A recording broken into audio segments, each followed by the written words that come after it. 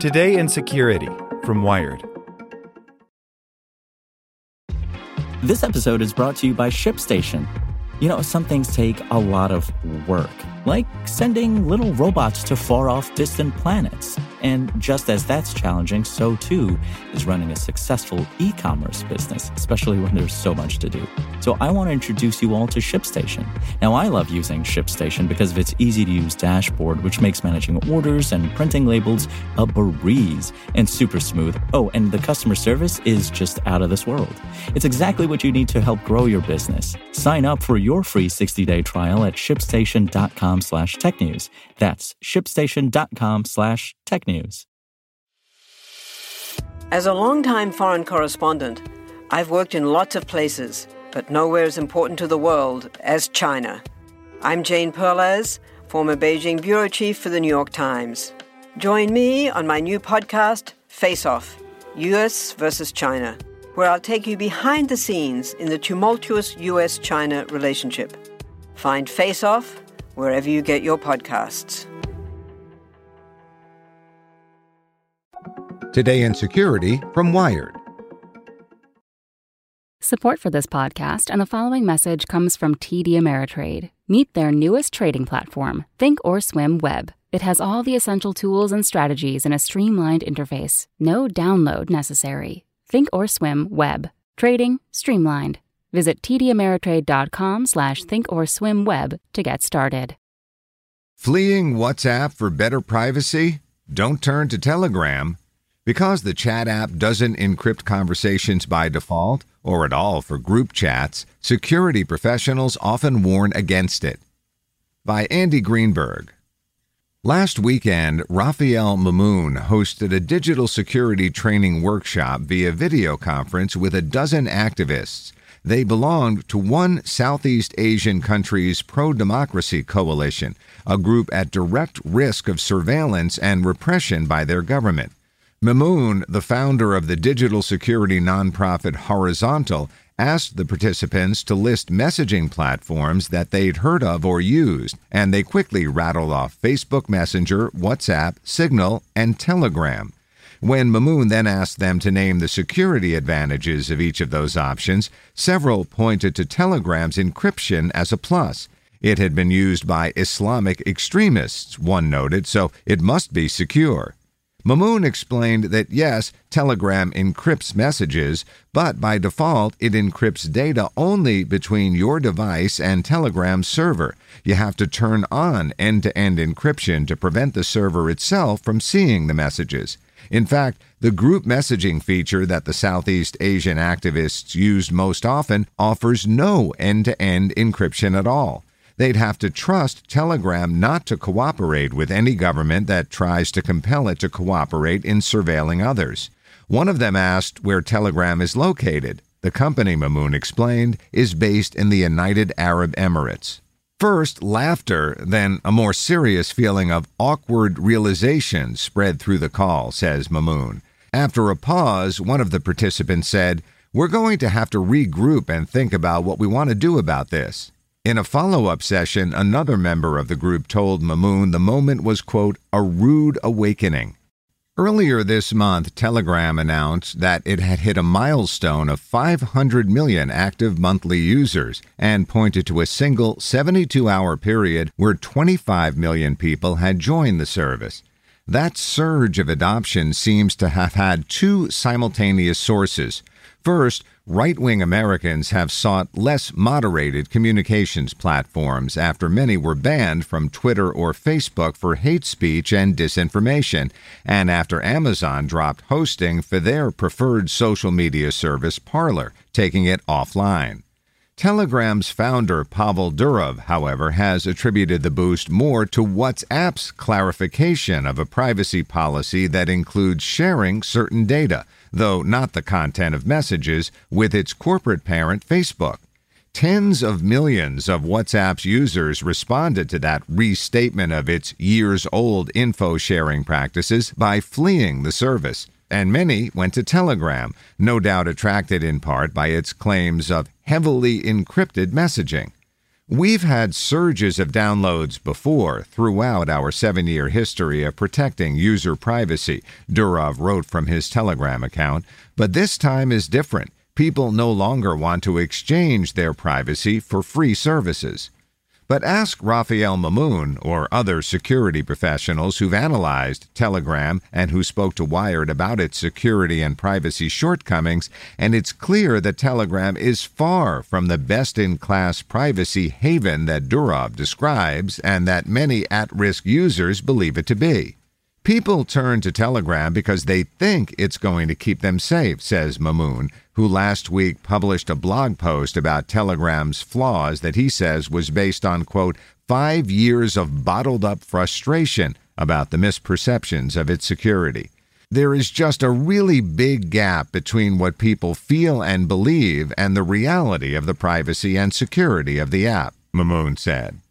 Telegram's privacy protections aren't necessarily faulty or broken on a fundamental level, says Nadim Kobisi, a cryptographer and founder of the Paris-based cryptography consultancy Symbolic Software. But when it comes to encrypting users' communications so that they can't be surveilled, it simply doesn't measure up to WhatsApp. Not to mention the nonprofit secure messaging app Signal, which Kobisi and most other security professionals recommend. That's because WhatsApp and Signal end-to-end encrypt every message and call by default, so that their own servers never access the content of conversations. Telegram by default only uses transport layer encryption that protects the connection from the user to the server rather than from one user to another. In terms of encryption, Telegram is just not as good as WhatsApp, says Kobisi. The fact that encryption is not enabled by default already puts it way behind WhatsApp. Telegram does offer end-to-end encryption for one-to-one chats, but requires users to enable a secret chats feature, which must be switched on for every contact individually. Starting that secret chat requires 4 menu taps that aren't particularly intuitive. Tap the contact's name, then More, then Start Secret Chat, and then Confirm when a prompt asks whether you're sure. Conversation history from the default chat doesn't carry over to the secret one, and you have to initiate that encryption option every time you pick a conversation back up with a contact. Would you rather go for the car where airbags work anytime you get into a crash, asks Kobisi, or are you going to go for the car where every time you turn it on you have to type in a PIN to enable airbags? Why not have them on by default? There's going to be a time when you're going to forget to type that PIN and you're going to get into a crash. Worse still, Telegram doesn't offer its secret chats feature at all for group chats, where many of its most at-risk users congregate. It also stores all default chat histories on its servers. That adds a measure of convenience. Threads conveniently reappear whenever you install the app on a new device, but the approach leaves them vulnerable to being read by everyone, from Telegram itself to hackers who manage to breach the company's network and legal authorities who compel it to share user data. That threat of government coercion became more concrete when Telegram moved its development team and the official headquarters of one company in the Telegram group from Berlin to Dubai 3 years ago. Though Telegram keeps its servers spread elsewhere around the world, that location nonetheless leaves the company particularly vulnerable to pressure from the United Arab Emirates, a country known for its record of aggressively hacking and surveilling human rights activists and dissidents.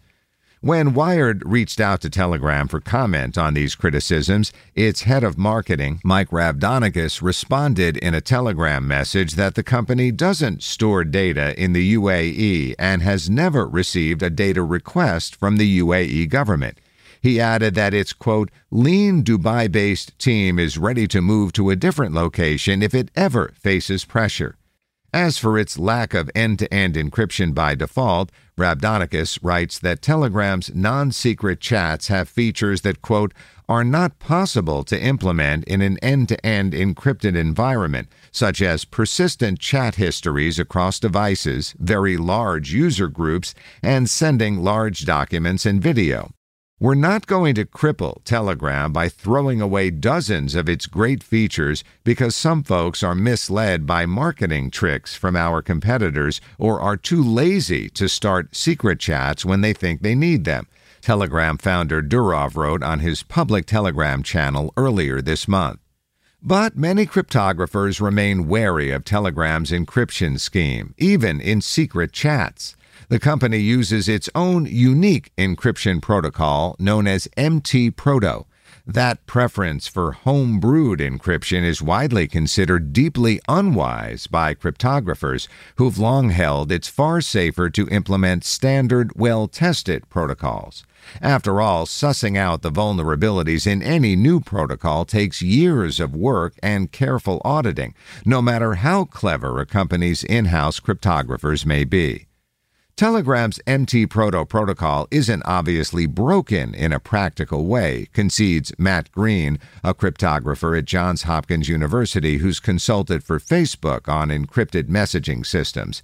But it's uniquely weird, he says, in a way that suggests its inventors don't understand tried-and-true cryptography practices and raises his suspicions that it may yet have undiscovered vulnerabilities. It's like if everyone else in the world has agreed that we're going to use drywall to do the walls in a house, and then you've got somebody who's using toothpaste, says Green. Even if the toothpaste works and makes a nice wall, that's weird. How do you know they're not doing other weird, non-standard things when they put the electrical wiring into the house? And that's what scares me.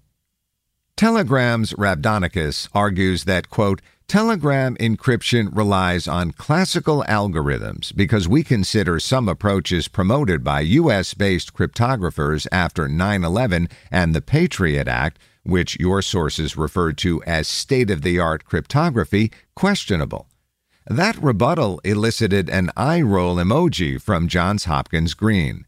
We use these standard approaches because they have public and verifiable mathematical proofs of security, Green says.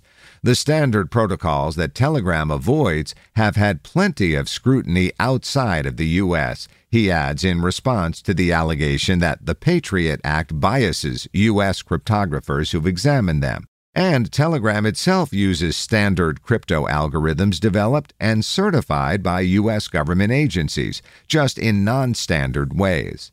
But Green emphasizes that any criticism of Telegram's encryption protocol is almost academic.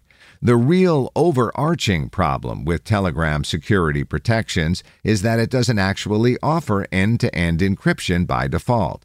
If you're not using secret chats, then Telegram and anyone who hacks into Telegram servers sees all of your communications, and that's really the big problem, Green says. Signal has default end-to-end encryption. WhatsApp has default end-to-end encryption. Telegram does not. Raphael Mamoun, the digital security trainer, says he's resorted to sending every friend, relative, or even journalist or activist acquaintance who appears in his Telegram contacts a warning message. Welcome to Telegram, it reads. Telegram isn't particularly secure or private or trustworthy. Lately, as more WhatsApp refugees join the service than ever, he's having a hard time keeping up. Like what you learned? Subscribe everywhere you listen to podcasts and get more security news at wired.com/security. Want to learn how you can make smarter decisions with your money? Well, I've got the podcast for you. I'm Sean Piles, and I host NerdWallet's Smart Money Podcast. Our show features our team of nerds, personal finance experts in credit cards, banking, investing, and more. And they'll help you make the most of your money while cutting through the clutter and misinformation in today's world of personal finance. You'll get clarity on strategies to help you build your wealth, invest wisely, shop for financial products, and plan for major life events. Listen to NerdWallet's Smart Money Podcast wherever you get your podcasts.